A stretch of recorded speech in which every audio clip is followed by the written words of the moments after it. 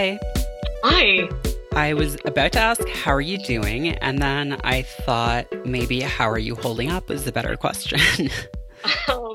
Yeah, how does it feel to be the new old leader of the free world, Merritt? Wait, what? Oh, I don't know. I feel like Canada is the true leader of the free world and like probably actually like low key has been for a long time. Yeah, I mean, God, Prime Minister Selfie is, I have mixed feelings about him, right? Because he he is very handsome and he is very good at photo ops and kind of making these big statements, but he doesn't always get the goods. And this week has been, I mean, he made that statement on the weekend about how like Canada is welcoming and like we welcome refugees. But for people who don't know, Canada actually has an agreement with the United States called the Safe Third Country Agreement.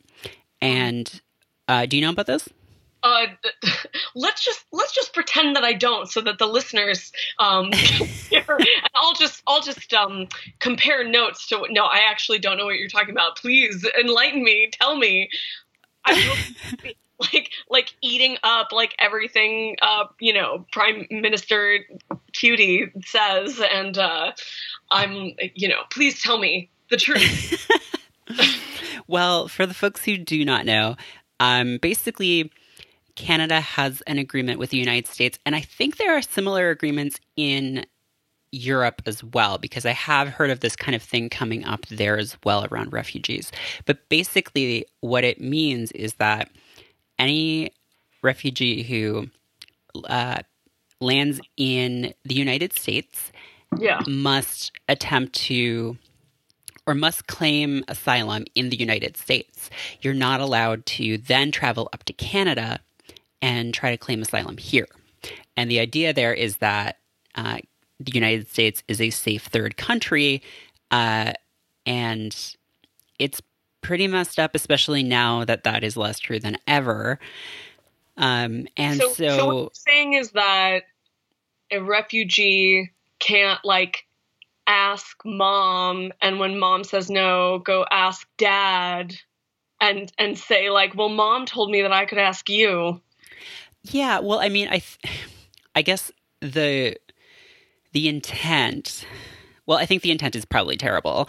Like, it's these kinds of policies are about xenophobia and racism, and about this myth that refugees shop around for the best place to live. And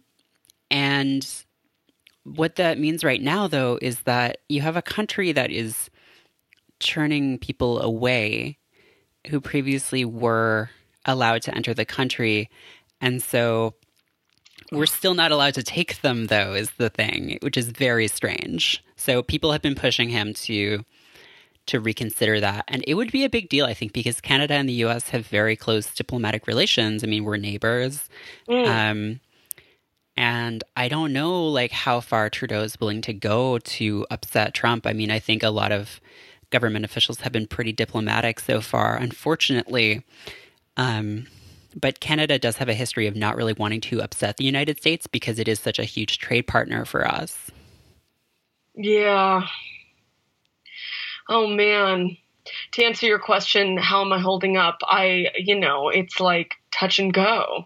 I was talking to someone I'm very close to, who is like a reasonably, I would say, liberal and, like informed person, but who doesn't like work in media or sit in front of a computer for work all day. And I talked to her on Sunday night, which was yesterday.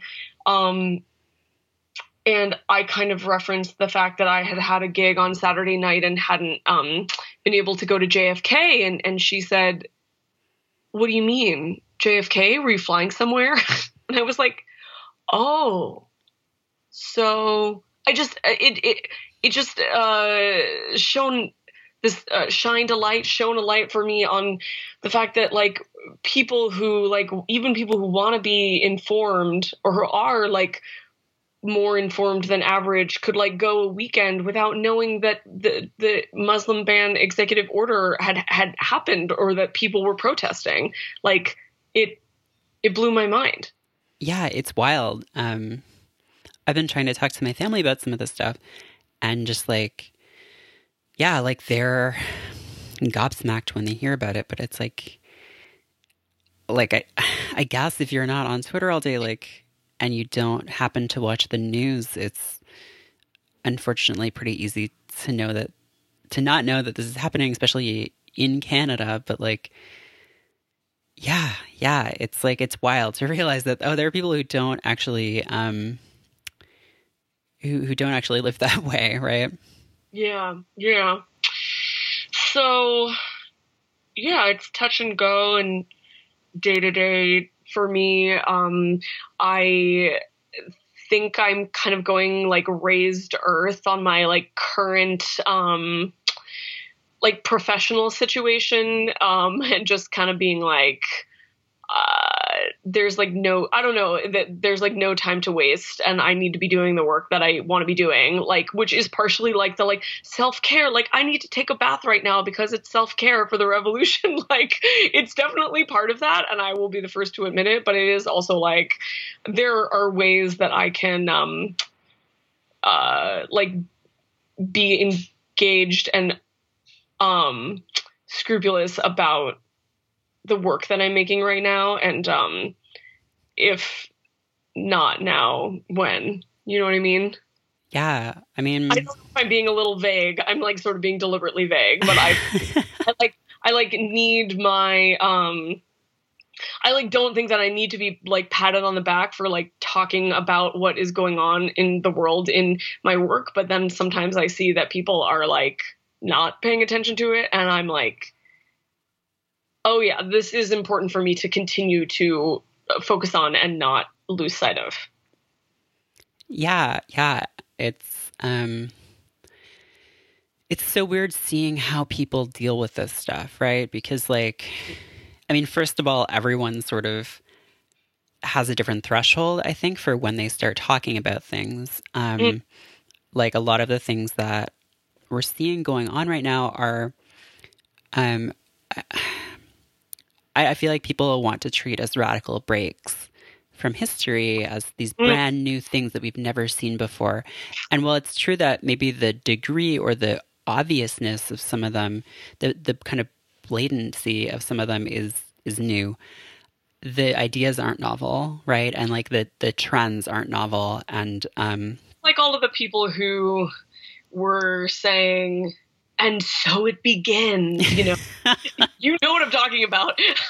I do. And, you know, and like everybody's like, we're out here. Yeah, we've been here. Yeah, and I guess related to that is people, and I feel like it's especially the people who are the least likely to be personally impacted. I agree. Who seem to I love, say, but I already agree. Yeah, who just seem to love talking about like, oh, we're all gonna die. This is it, haha, apocalypse jokes. And on the one hand, I understand that those can be an anxiety safety valve for some people, and on the other hand, I've talked about this a lot on Twitter, but I feel like if you have a lot of followers, if you have a platform, you have a responsibility to think about how what you're putting out into the world affects your audience. And especially when that stuff is coming from guys who maybe have never felt threatened by things like this ever before and suddenly do. It's really, I don't have time for it. I do not have time for it, basically. Well, I've been listening to a lot of George Michael. That's been helping. I can see how that would help. Yeah, I definitely, 2016 taught me a lot about grief because I really, really, really love David Bowie, Prince, Leonard Cohen, and George Michael. Mm-hmm. And they are definitely four of my, like, you know, the like doobie doo gender thing of being queer, where you're like, I want to like do you and be you. Do I want to do you, or do I want to be like that's like four expressions of like my gender, but also like the gender who I want to sit on. And so, and then for them all to die in a year, yeah, just like taught me so much about grief. But now I feel like they're because everybody's gonna die. So like this sort of comfort of just like the literally natural order of things, of like these amazing people made this amazing art, and then that has like brought me so much like joy and happiness, and now they're dead, and I can totally like access like having an open heart and just like feeling my feelings by listening to their music. So that feels like a very especially Leonard Cohen, who died like the fucking day that Trump was elected. I was like, oh, thank you for dying, so that I could remember that just listening to nonstop Leonard Cohen was exactly what I needed to cope with that. Mm-hmm. But I also, when's the last time that you really like thought about the lyrics to "I Want Your Sex" by George Michael? It's been a while. Yeah, I was never. I don't know. I think I was maybe a little too young to have jumped on the George Michael boat. Well, he's, you know, it's never too late. No, yeah. I mean, I should get in on that sooner rather than later. But there's this really funny part where he says, "Sex is best when it's one-on-one," and I'm like, did you really believe that, George Michael? What does that mean? And he also says, sex is natural, sex is good, not everybody does it, but everybody should. And like when I was in my 20s, I was like, fuck yeah, everybody should fuck. And now I'm like, well, but what about asexual people?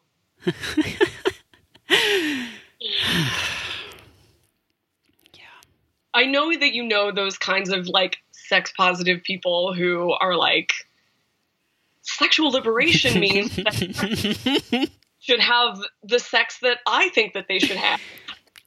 Mm-hmm. Yeah, I do know of those kinds of people. They make me want to retroactively never have done it. Sex? Yeah. I'm just like, no, I don't want to do this ever again or have ever done it. I'm good now. You've cured me of my sex wanting, because with that comic you drew that was just about how just dorky fun anal sex is, I'm good now forever. You know, can I tell you a story? You can. Okay. You may. You must. I don't think I've ever told this story like as Tina Horn. But I once had a New Year's Eve party. I think it was 2009, like the halcyon days of 2009 in the Bay Area. And my dad happened to be living in San Francisco, and he was out of town over New Year's, so he said that I could have people over, and I totally did that thing where I told people if they didn't have any other New Year's plans, they could stop by. So it became this huge rage-a-thon, which is like not, you know, and I just kind of like went with it, you know, had a lot of fun. But then these two people who I barely knew, like friends of friends of friends, started having strap-on sex on my dad's neighbor's car, like in front, like on the street in front of the apartment. and his neighbors lived on the first floor, so also, and they like had children, which like, you know, like you got to protect the children, but also like this is an instance where I'm like, yes, like think of the children. Mm-hmm. So they, you know, the neighbors come out. I didn't witness this, but it was recounted to me. The neighbors went outside, and maybe they were dicks, maybe they were polite, I don't know. But they asked these strangers to stop having sex on their car outside of their 8-year-old's window. And these people, again, not my friends, but people I had invited into my dad's apartment, just started screaming at these people. And, you know, I don't even know what they said to them, but I do know that one thing that they did was whip the condom off of the strap-on dildo, which, by the way, this is how you know it's a queer story, because there's a condom on a dildo. And threw the used condom at the complaining neighbor, like in their face. So I find out that this has happened, and I'm like, get the fuck out. And then, you know, the next day, like, called and said, what you did was really fucked up. I need you to know that, like, I don't know if you even remember doing this, but I need you to know that you did this, and it was really fucked up. And then for years after that, I would be like at some like queer punk party in Oakland, and like it would like come back to me that there were people there who were like uncomfortable with me because I wasn't actually sex positive, that I like did all this sex positive work, but that I was like a phony because I'm not sex positive. That's the punchline of the story, is that it like got me a reputation in Oakland for not being sex positive. God. So anyway, oh my God. Wow. Tina Horn, sex shamer. I mean, that is actually on my business card. Yeah. God. I mean, you know, sex shamer. I believe that more people need to be kink shamed. That's my belief. I think those people needed a good kink shaming. Okay, let's break this down, though. Like, let's be like the ethicist column in the New York Times for a second. Like, if they would ever take a question like this. Like, you know, if these people, like, what is the kink that is involved here? In my opinion, there's no kink involved. Like, I don't think that queer people having strap-on sex is kinky. Maybe public sex. Okay, public sex, I would call a kink. But, like, unconsensually involving people, including minors, like in your like sexual thrill is unethical and like hella rude and fucked up. And then to throw a condom in a person's face is a biohazard. Like, I don't know if maybe these people had a kink for biohazards, but like, you know what I mean? I do. But I use the term kink shaming very loosely, I guess. I just think people should be shamed for things like that because, dog, my dude, like, don't though. Do not. Just don't though. And the gall to then call you a fake sex positive person is, by the way, was not like something that I was like biking around Oakland, like trumpeting, you know, it's not like I was like, everybody please like bow down to me as a sex positive icon, you know, like. Right. And I can also imagine how that could have gone through a series of iterations where it starts off with you or with the series of events that actually happened. Right. And then it ends up with like two people like kissing at your party and you shouting at them for no reason. And then people are like, oh my God, Tina Horn, can you believe that? Because that's how these things work, right? They go through these like chains of poppin', like that, you know, that I know this to be true. And I mean, I do feel like experiences like that teach me not to stress out so much about the fact, like definitely there are people out there who think that I am like all kinds of things, like a hypocrite, blah blah blah. Like people are going to think that, people are going to say it. Like I can't control that, but I can, have my own compass for what I'm right. Yeah, I think that's.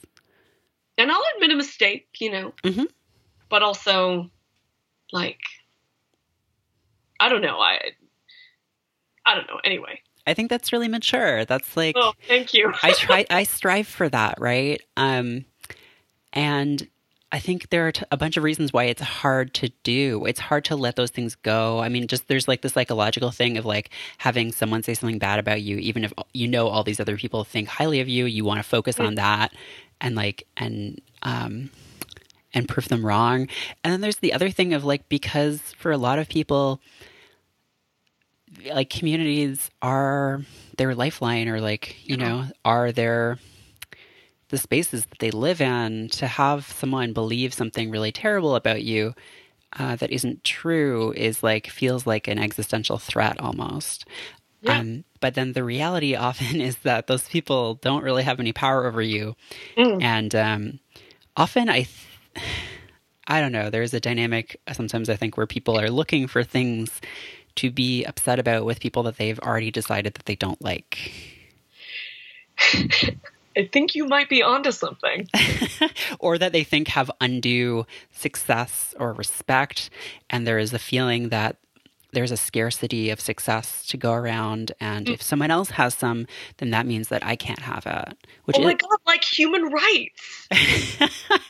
Yeah, right? That is totally the way that people behave about human rights.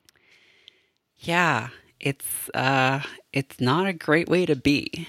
No, it's not. This is reminding me of like another time in when I was living in San Francisco, when I had like awful roommates, like you do, and they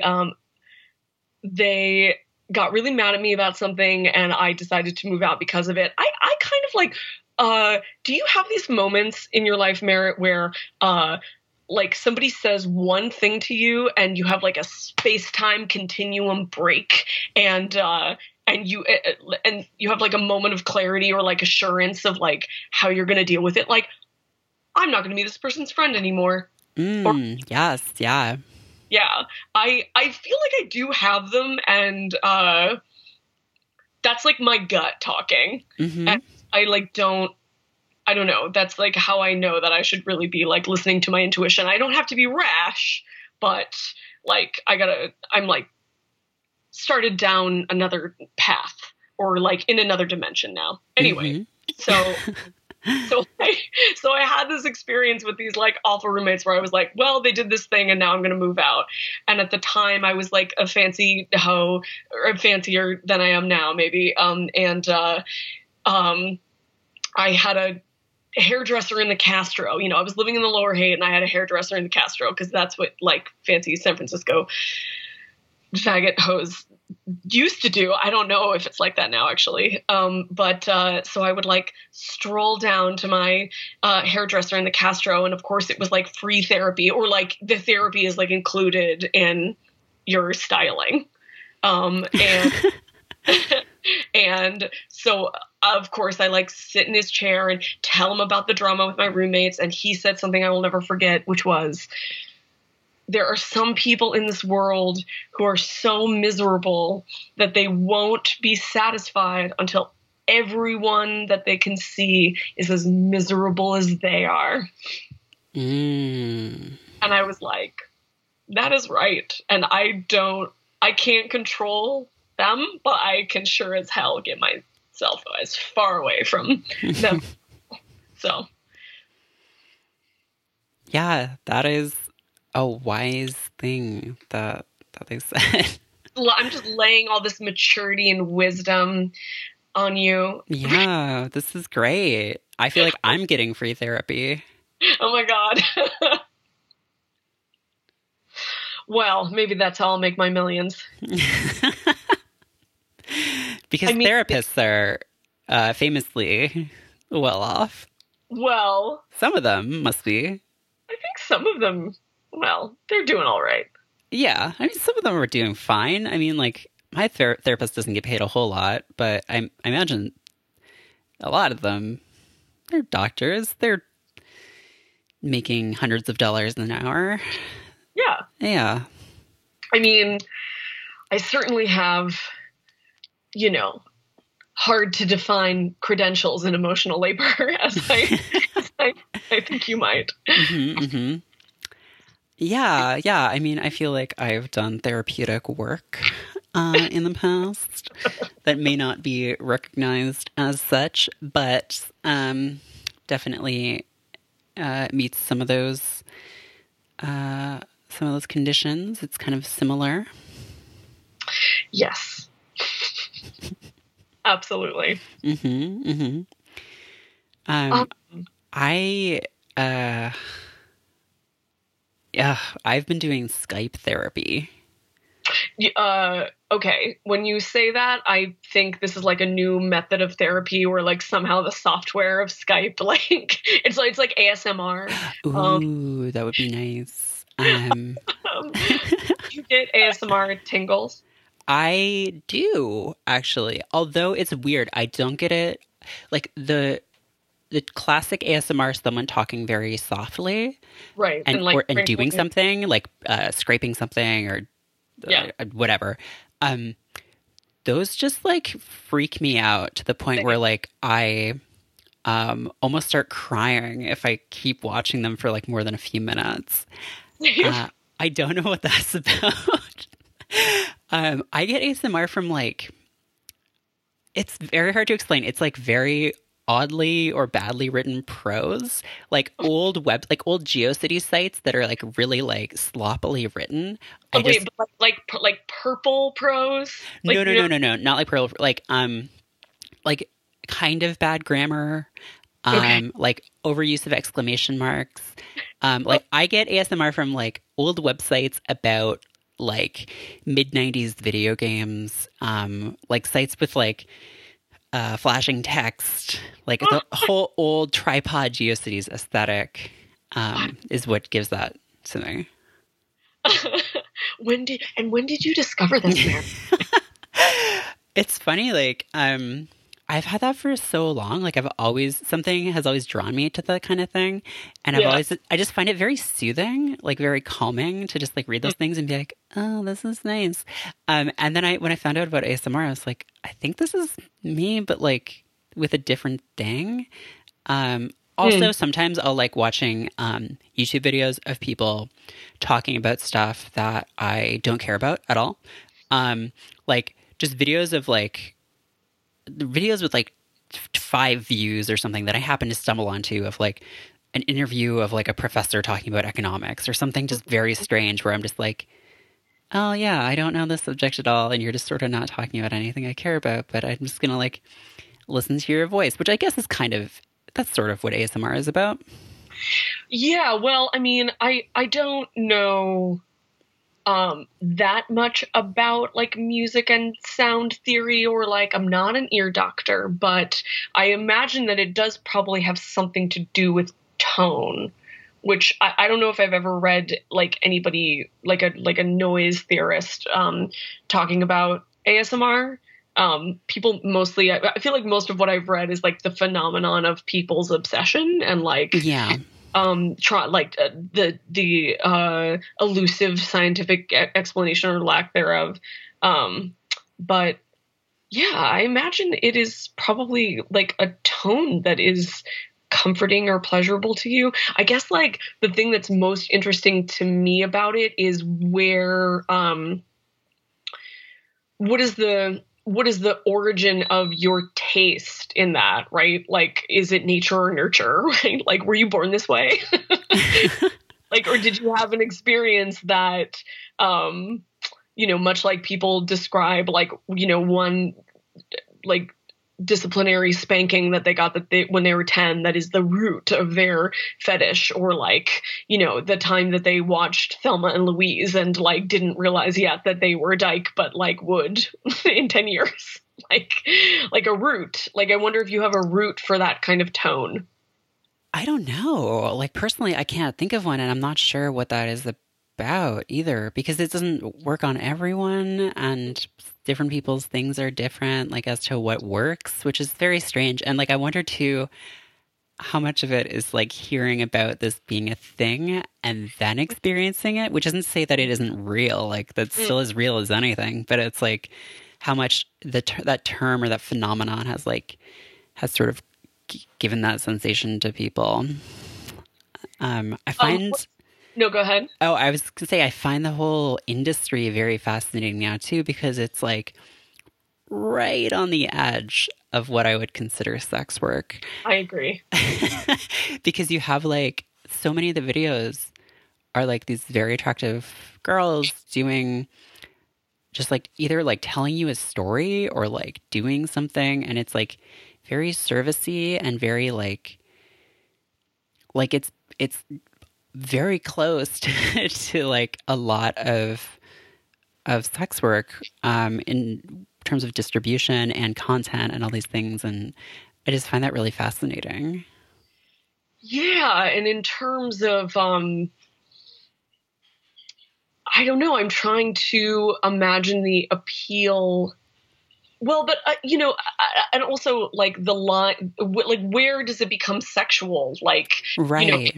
because I'm somebody who has like very strong erotic like feelings about a lot of kinky things, but they they can go along with like like my genitals and like orgasm and like that specific kind of arousal, but like just as often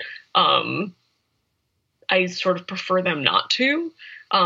So like in that way, I could see ASMR totally being a kink. But I guess it's kind of about self-identification, right? Like if you need to if you want to call it a kink, then like by all means do so. Hmm. But it's a little harder to define. Yeah, it's this weird amorphous thing that touches on all of these different spaces, and yeah, and at the same time is like portrayed a lot of the time as this very like good natured kind of like uh PG sort of thing, which is interesting to me as well. And I think a lot of people want to say that it's not a sex thing. It's just like a weird brain thing, which I guess a lot of kink people have said as well in the past. Like, this isn't a weird sex thing. It's just like a thing that people do. I mean, I have news. I mean, I will like I will go on the record saying that sex is a weird brain thing among many other things that you could call it. Well, I'm curious what is the like somatic sensation that you get from watching those videos, the like GeoCities videos. Oh, well, they're not videos, just like actual old websites that I am just reading. I'm doing like archaeology of like these 20-year-old websites about whatever, anything. It's just like it is like it's not a sensation that I would associate with anything else, really. It is just like a kind of like, yeah, tingling on your scalp.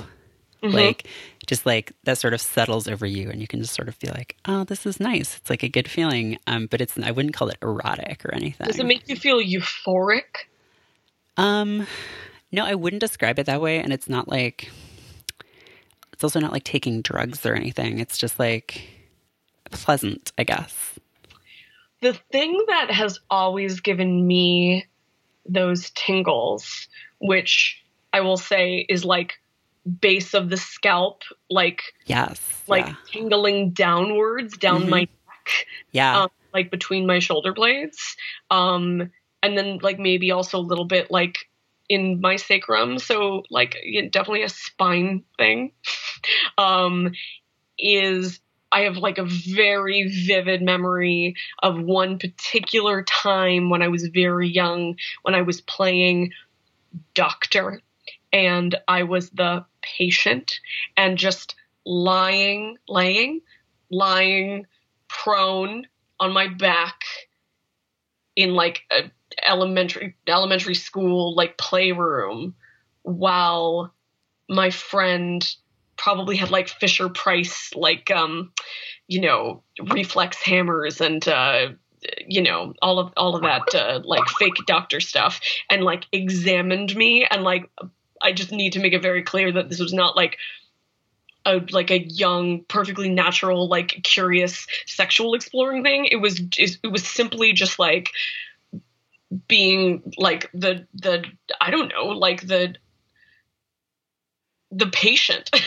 I don't know if I was like the object or the subject. Anyway, like just lying there and being like poked and prodded gave me those crazy tingles. Yeah. And then I also get it, actually, speaking of getting my hair done, I like sometimes get it if I'm getting my hair done. And it makes sense that if somebody is like yanking on your hair, and that you would like get a little bit of like, like sparkles down your spine. But it also does make me feel euphoric. Like it makes me feel like sort of like embraced and safe, and like everything's going to be all right. Yeah. No. Oh my God. Both of those, when you were describing both of those things, it was like, yeah, like both for me, because I have pretty strong memories of the former as well. And like, God, now I want to read something about that, about like kids playing doctor, because that is just so fascinating to me.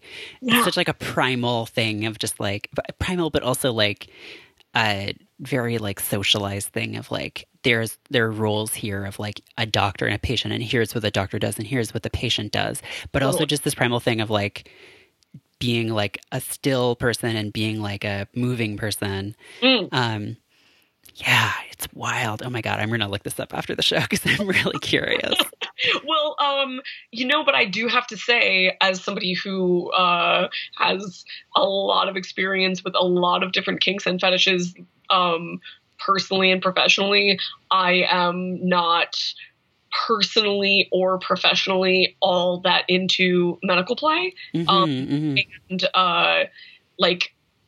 if a client came to me like wanting to do medical play, I would like totally get into it for the money. And there's plenty of stuff to explore. Like I know what I'm doing, but like I get medical play. And I get like that you could have it be like super severe and surreal, even, and like fetishy and like nightmare horror, or it can be like very like domestic and nurturing and, or like Hello Nurse or whatever. And it can be humiliating, or it can be like, like, you don't have any power and I'm like performing some sort of like weird experimental, technique, this like new technique I'm developing. But then like in my, but it was never something that I was like, yeah, I'm going to put that in my ad so that I get all the medical play patients like coming to me. Like I'm going to get the latex nurse's outfit so that I'll like make sure that they come to me. I was always kind of like, meh about it. And yet it's like one of my earliest sort of like excitement fantasy memories. Yeah. That's interesting. Like that maybe people would expect there would be like a connection there or like continuity, but these things are like always way more complicated than that, right? Well, I really liked the way that you were describing the like prescribed roles, and I do think that is like why so many people like land on it, or like have a very like vivid and intense like early experience that, they like associate with like the satisfaction of curiosity, or just like somebody like touching them in a way that they'd never been touched before, even if it is like totally appropriate. You know what I mean? Yeah, totally. But yeah, the idea of sort of like lying on your back while people like poke and prod and explore you, I guess, is pretty fun and interesting. But But I don't, but again, like the idea of being like totally like fearful and powerless, like I've been abducted by aliens and they're going to probe me or something, which by the way is definitely like used to be like a specialty of mine as a dominatrix. Anything sci-fi. But yeah, I don't like that sort of like cold, distant kind of a thing. I'm much more into like a slumber party, like the idea of everybody like poking and prodding me and like teasing me at a slumber party. Also a very like, man, talk about like culturally charged settings, or just like these prototypical settings for like weird experiences of that stuff. Like, yeah, I mean, slumber parties, man. Yeah, for real. Do you have any like outstanding slumber party stories that you care to share? Oh man, do I have slumber party stories? I mean, they're so complicated, right? Because like, I feel like on the one hand, there are these like places of intimacy and like closeness, and then on the other hand, they're like occasions for that closeness and intimacy to be violated or to be harmful in ways that are really hard to pull apart.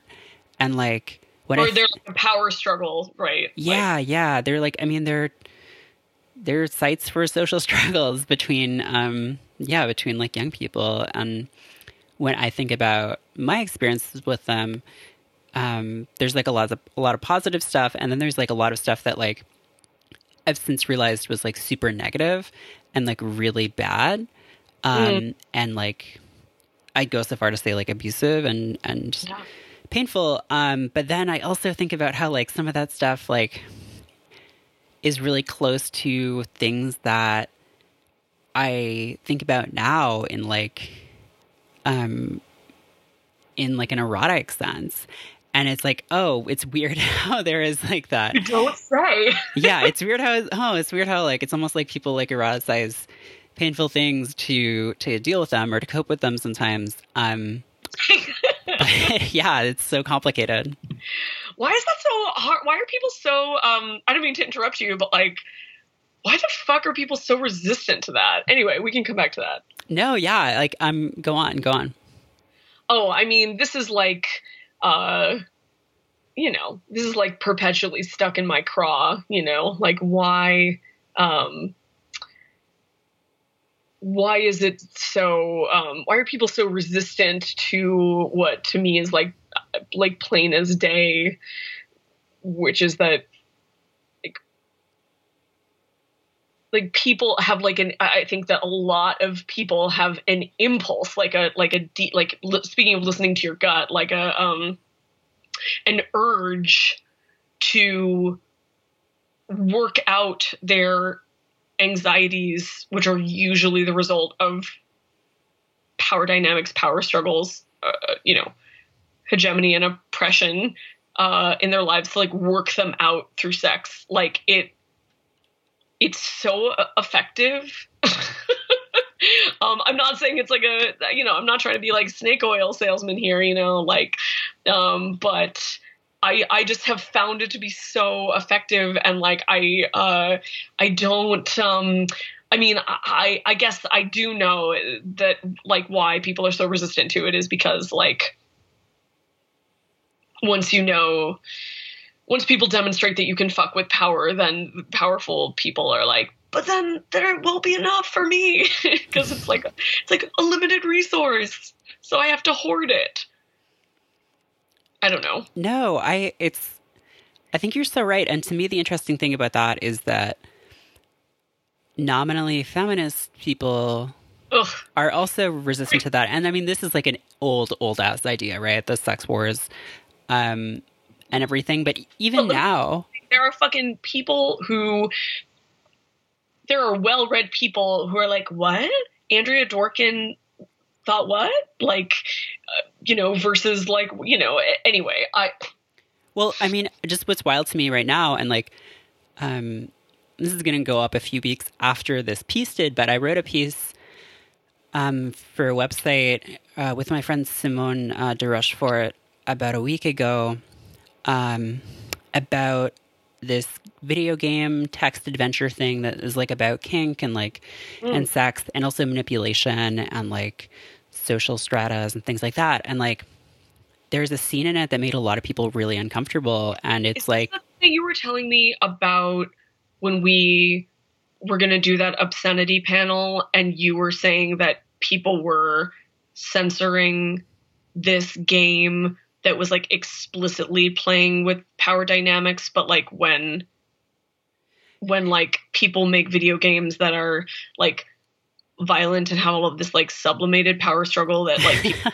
with it. Is this I think it may be the same game because yeah, there were issues around getting it on Steam, which is like the big digital game distribution platform. I think since then it's gone up on there, which is really cool. But basically, the article was about how a lot of folks, and not like people who would think of themselves as conservative or anti-queer or anti-feminist, but quite the opposite, were really incensed at this one scene where the player character, who is a woman, has this kind of like nebulously consenting sexual interaction with a man. And basically like the whole scene like sends up the entire game, and it just really makes you question like your whole motivations and your behavior. And like, I wouldn't call it a rape scene. Like, I don't think that it's how it was intended, and that's not how it came off to me. But I think a lot of people felt blindsided by that, even though like there were all these sort of precautions taken around it. After the initial release, where she sort of added these content warnings, she made it skippable, all these things, and she ended up taking it out entirely, just because she didn't want to deal with the blowback from it. And to me, that was like, well, here's the thing. This isn't a game. This isn't a piece of media made by a big company or a man who is reinforcing ideas about corrective rape or is reinforcing ideas about how queer women really just need like a good dick or whatever. This is a game that's made by a queer woman, and like it's a very thoughtful and like difficult scene for sure. But the response to something being like, I don't think this should exist because this fantasy props up these ideas, to me is like, well, no, I mean, that's the whole point of fantasy, right? Is like, yes, sometimes dominant fantasies can prop up dominant power settings, and like, yeah, sometimes we need to speak out, but like you have to, you know, I mean, I guess it's a matter of I guess it's a matter of taste or perception. I mean, I'm very wary to talk about like the idea of like critical literacy or like sophistication, because that's super classist. And, you know, like then, you know, the second I start saying that, like who decides like what is, you know, a sophisticated reading of a gray area consent scene, you know? So, that being said, like the sort of like nesting dolls of irony of consent, are, all I know is that we have a society, that like just does not seem to like understand consent or like be able to like agree on like a working definition of consent. Like, and then we also have this society where people like are up in outrage about this, about like imagery that about kink and like consensual non-consent or porn. I mean, right. On it, but like the idea that like all porn necessarily is rape and exploits women, because sometimes what you're seeing depicted is like a melodrama of domination and submission. Like, I don't know. Anyway, I'm ranting, but like people don't, you know, I always like kind of try to talk about like the irony of BDSM, that like the more you respect someone, the more you will just like fucking like slam them up against the wall and take if that's what they want, that's what they're asking you for, right? Like, because like I'll speak for myself from my experience and say that like if somebody doesn't like throw me up against the wall and just like fucking like have their way with me, then like I just am like over bottoming like really fast.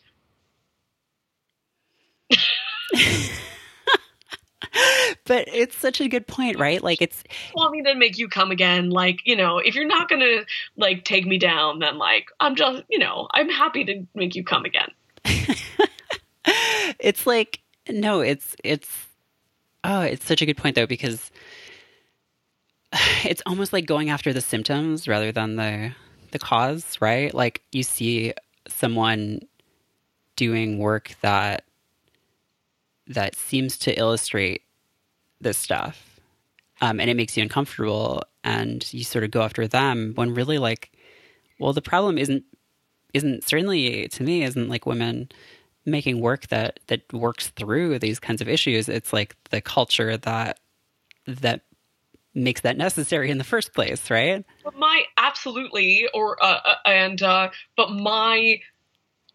big thing is that these people are taking it too literally, like as if they've never been told a story or watched a sports ball game before. You know, like it's not that obscure actually for people to find comfort and catharsis in people setting aside the normal decorum of civilization and kicking the shit out of each other, or pretending to be someone that they're not, or creating a sense of drama and tension and suspense, which is then like, you know, like satisfied or not satisfied, like, you know, it's storytelling, it's entertainment, you know, it's like it's ancient, and I think it is natural, as loaded a word as that is. Yeah, I completely agree. And like I also want to say that I don't think anyone is like, speaking of consent, like no one should be, or really in my mind is being forced to read kinds of narratives that don't appeal to them, or that they're not ready to handle, or that they may never want to handle.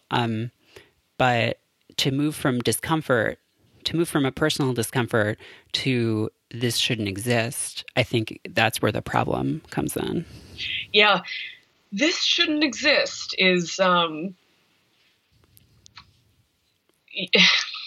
people use that. It's an overused perspective. Yeah. You know, or like not being used in the right place. Like, fucking Nazis shouldn't exist. Right, or like, right. You know, we should like, you know, like keep punching them until they stop existing. Yeah. Mm-hmm. Anyway, Nazi punching. I'm for it. Yeah, make sure you have a straight wrist. Yes. Did you see that thread on Twitter today of the person that was like, hey, before we punch Nazis, we really ought to think through our actions, like, and then goes on to like describe a bunch of very useful self-defense tools, or it's like slash, you know, like the proper way to punch someone, like boxing, martial arts. Yeah. Yeah. I was tweeting about that a while ago as well. Like just have it, you know, make sure your wrist is straight, follow through, tuck your thumb under your knuckles, strength in your hips, then in your shoulders. So rotate. Yeah.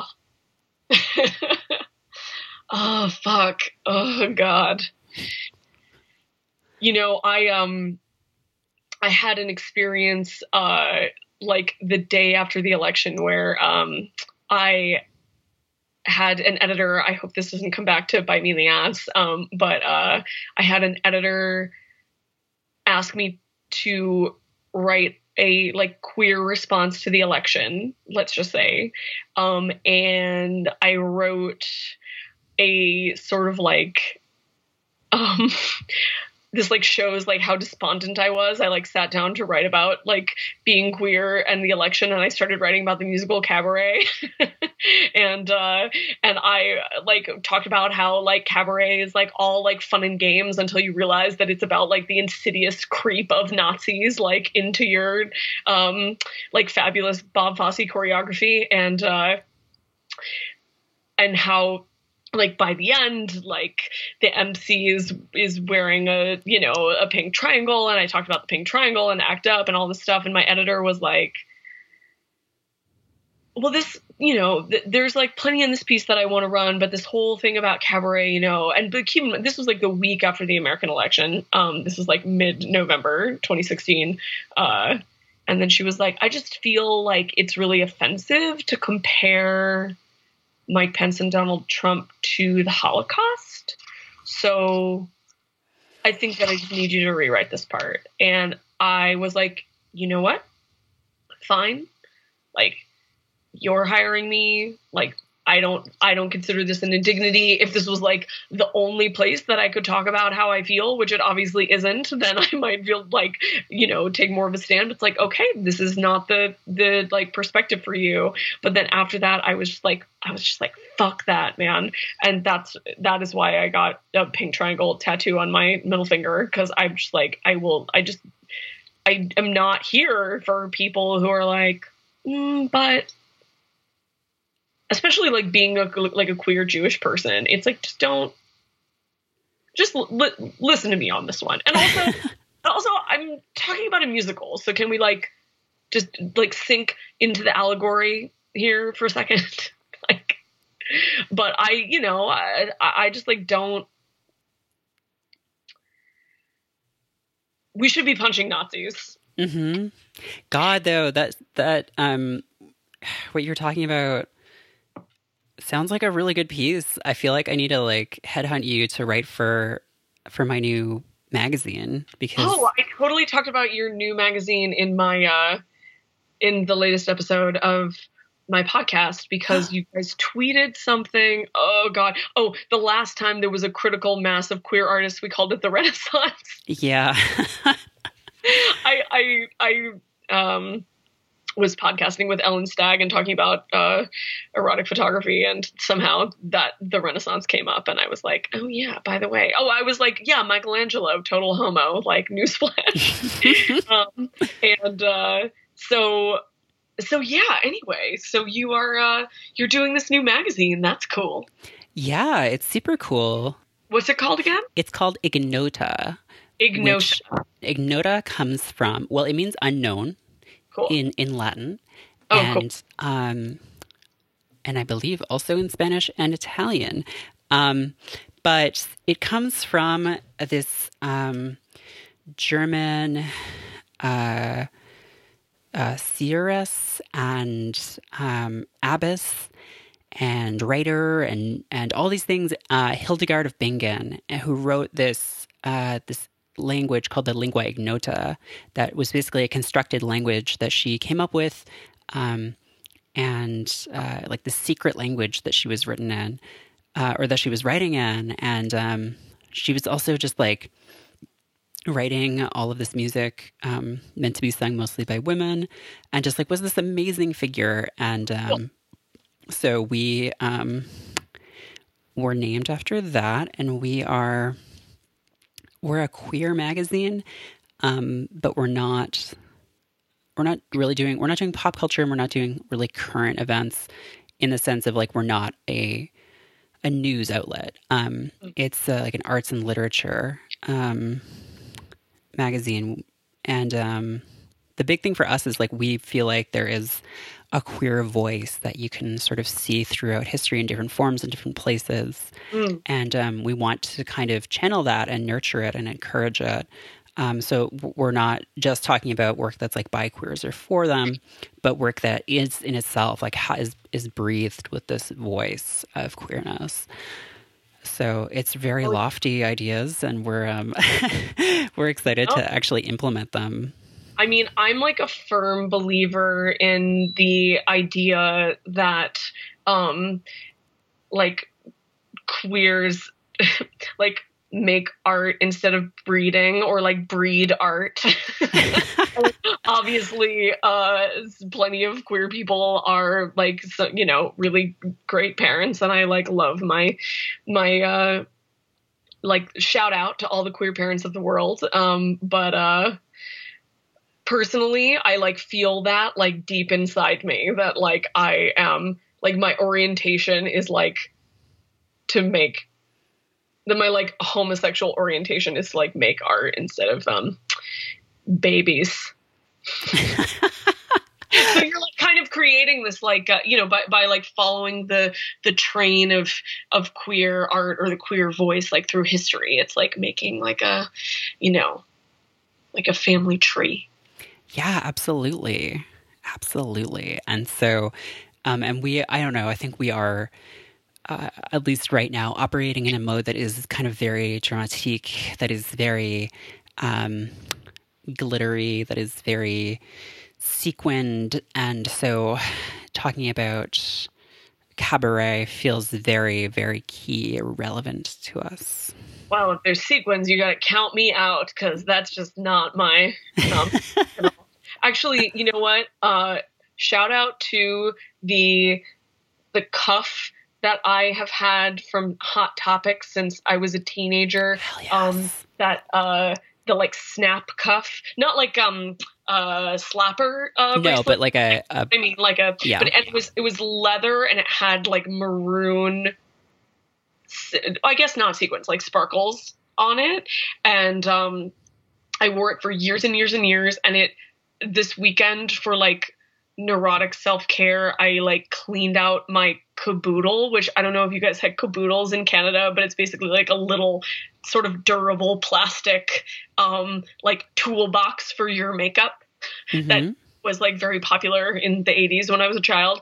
And so I like still keep all of my like makeup and jewelry in this caboodle, and I like cleaned all of the like makeup gunk off of everything in there, and like Virgo reorganized it, and I found this cuff, this like maroon sparkle Hot Topic cuff in the bottom of it, and it just has lost all of its sheen. I've had it for like 20 years.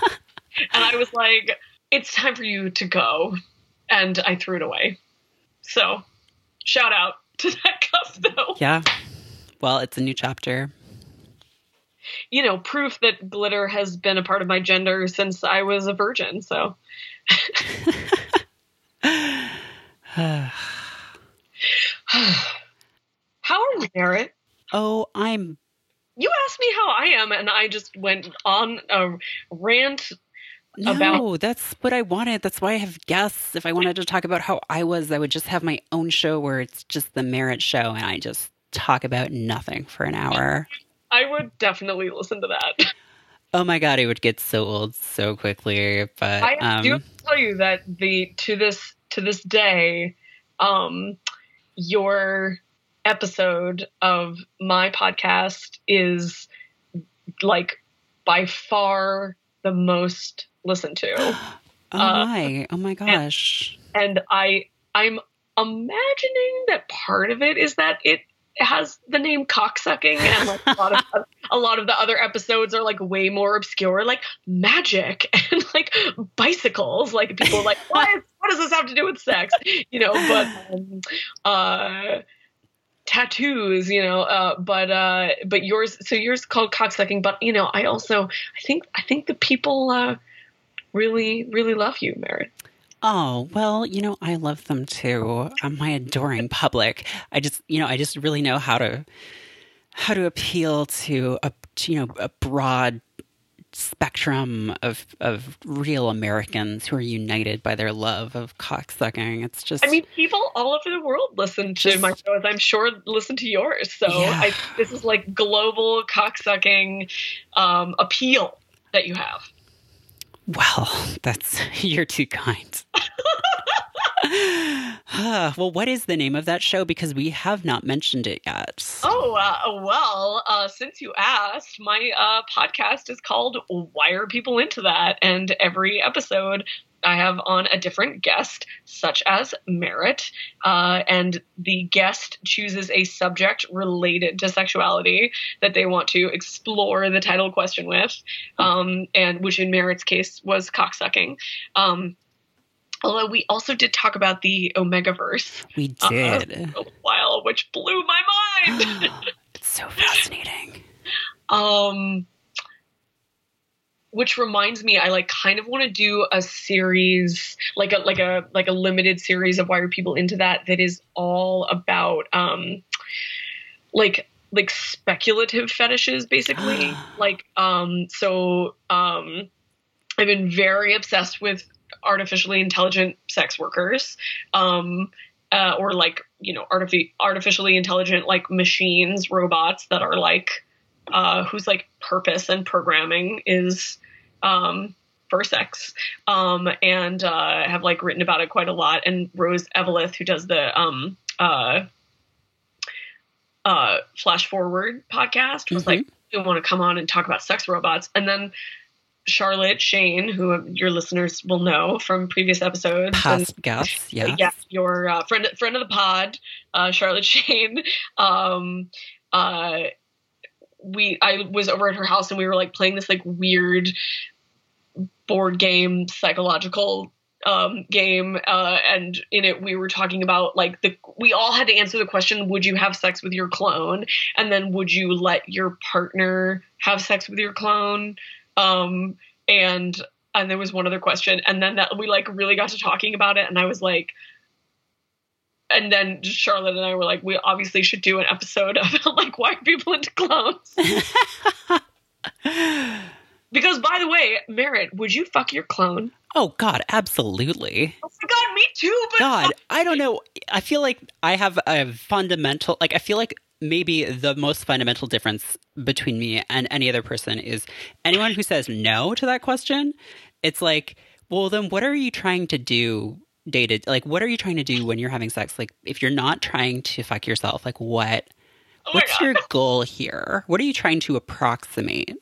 Oh my God, you would, that like would go over very well with the like sex positive community, Merritt. So, you know, don't write them off. You know, you really could be, anyway, I shout out to the sex positive community, but, I agree with you 100%, but the people that I've talked to about this, that like did not like, people are like emphatically for or against it. Interesting. What's the argument for being against? I'm pretty sure, by the way, you need to talk to Charlotte about this, or maybe we should start a Twitter war, because I'm pretty sure that she said that she would not fuck her clone. Interesting. I'm going to tweet at her. But then also there's the question, like, would you give your partner permission, which of course is like one of those like weird sort of like, you have to sort of filter this through like, you know, monogamy, poly, blah, blah, whatever, stuff first. But like, would you like give, if your partner, this is the scenario I imagine, like if your partner or your date or whatever, like came to you with your clone and they said, we really want to fuck each other. Is that cool with you? Would it be cool with you? Oh, wow, I feel like that's a slightly more complicated question. Right, because it's like your partner, it's like validating because your partner wants to fuck you, but like also if they want to fuck you, why don't they just fuck you? Like, well, I feel like it brings up a lot of things, like what kind of clone are we talking about? Are we talking like cloned from this moment and has like the same brain patterns and like all these same experiences as me? Are we talking about a clone who was this like fast grown in a lab who has the same initial brain but different experiences? Like, it's complicated, right? Because we also could get into like a very dangerous like clone versus clone kind of scenario. Right. No, this is why this is so fun and interesting, right? Because it's like, if it's a situation like, okay, like, have you seen Orphan Black? Canadian. I haven't. Oh, I mean, I recommend it. I really like it. But like, that's a show about a bunch of clones who like were all raised in different environments. Like they were all like born at the exact same time. but they're all clones of each other, right? So there's that, but then there's like that Michael Keaton movie Multiplicity. Do you remember this? So, like, that's a situation where like he is like a fully formed human, like made clones of himself then. Oh my God, I also just remembered that I think that maybe that movie is homophobic. Do you ever have that moment where you like think about a movie that you haven't thought about in like 10, 15, 20 years and you're like, shit. Because I think that one of his clones that he like tasks with, I have such a weird memory for movies, that one of the clones that Michael Keaton's character in Multiplicity tasks with like looking after the house so that he doesn't have to do chores, like becomes like super fey really fast. The domestic clone. Yeah. Have you seen this movie? It's been a while, but I have seen this movie. And but it's like, it's sort of like one of the ways that you're supposed to like distinguish between them is that like he gets very fussy, right? Right. He gets fussy, which we all know what that means. I have no idea what you're talking about.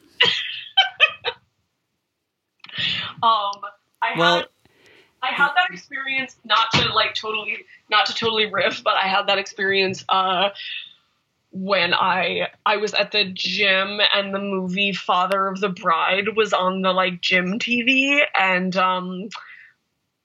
when's the last time you saw the Steve Martin movie Father of the Bride? Oh God, it was like 20 years ago. Okay, but do you remember the Martin Short character? No. Well, Martin Short plays a, wait for it, wedding planner, and the whole stress of the day, of like the wedding day, like part of the like antics are based on like the wedding planner who is like flaming caricature, fussy, and also has excellent taste in decor and clothes, of course. Like Steve Martin's like, you know, is like suit doesn't quite fit. And so, you know, so like Martin Short is like, you know, making sure that like his, you know, he's like molesting him because of course, like if you're gay, you're a wedding planner and also you like don't have any boundaries. And you also want to fuck every man and will attempt to fuck every man. So there's this like gay panic thing going on in that movie. Yikes.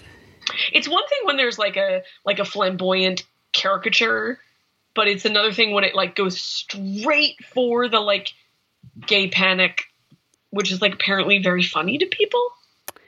Yes. Yeah. Not to derail this whole conversation, but I did get a response from Charlotte. Oh, you tweeted her just now? I did. We're on the air with Charlotte over Twitter, and Friend of the pod. I said that I was sort of surprised that you said that she wouldn't do this. And she said, meh. I mean, maybe if my clone really begged me for it.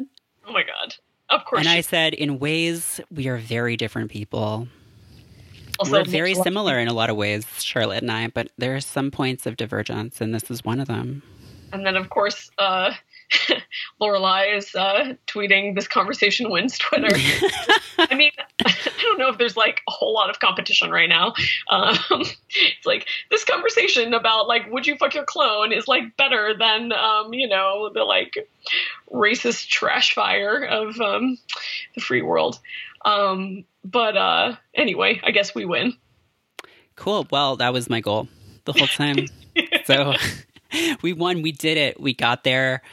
It's been a long, hard podcast, but, you know. I made a clone of myself to do this podcast. Whoa. So that, like, just, like, go straight to bed and watch ASMR videos. Man, that would be, like, the saddest clone existence. Like, you just exist to do podcast interviews. I mean, I like doing podcast interviews, but maybe I'm just saying that because I am the clone. That's what the other Tina wanted you to think. Oh my God. What is existence? Doing podcasts mostly, as it turns out. For me. Doing podcasts, punching Nazis, going to protests, donating to CARE and the ACLU, you know, all this stuff, all these things. Yeah. But yeah, I mean, this was super fun. I think we have reached the end of the show. But we did talk about your show, and I will link that in the show notes. Is there anything else that you want to plug before we go?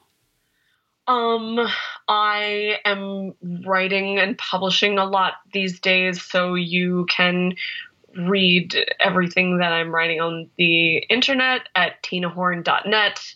That's TINAHORN. Somebody is holding tinahorn.com hostage. Rude. Whatever. And then you can follow me on Twitter at Tina Horns Ass, which is spelled the same as Tina Horns Sass. That's also my handle on Instagram. I have a Patreon, as you do. I know, Merritt.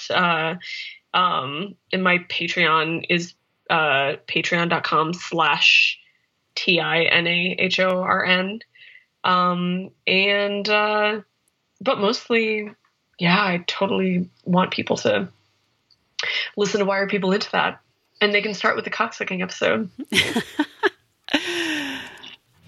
Sweet. Yeah, please, everyone should go check that out. Not just because I'm on it. It's a very good podcast. I will put a link to that in the show notes.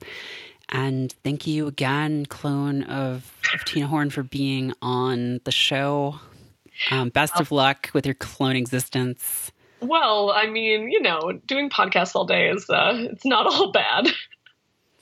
But thank you so much for having me on. I admire you so much. I am such a fan of this show.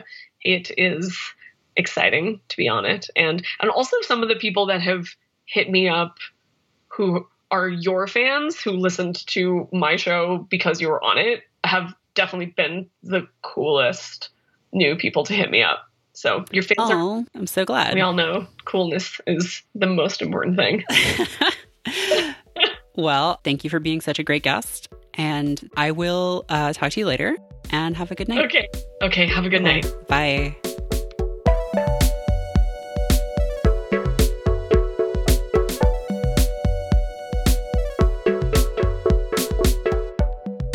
Woodland Secrets is hosted by Merritt K and produced and edited by me, Nick Bravo. Woodland Secrets is a part of Stay Mean, the world's only podcast network. We're entirely listener-supported. If you enjoy the show, please consider becoming a patron of Stay Mean at woodlandsecrets.co/support. For as little as $3 a month, you'll get access to a monthly newsletter and frequent bonus episodes of our shows. If you'd like to have a message read on the show, head to woodlandsecrets.co/messages. You can help people find out about the show. Please mention us on Twitter. We're at Woodland Podcast and at Stay Mean Co. Or rate and review us in iTunes. We really appreciate it. Thanks for listening.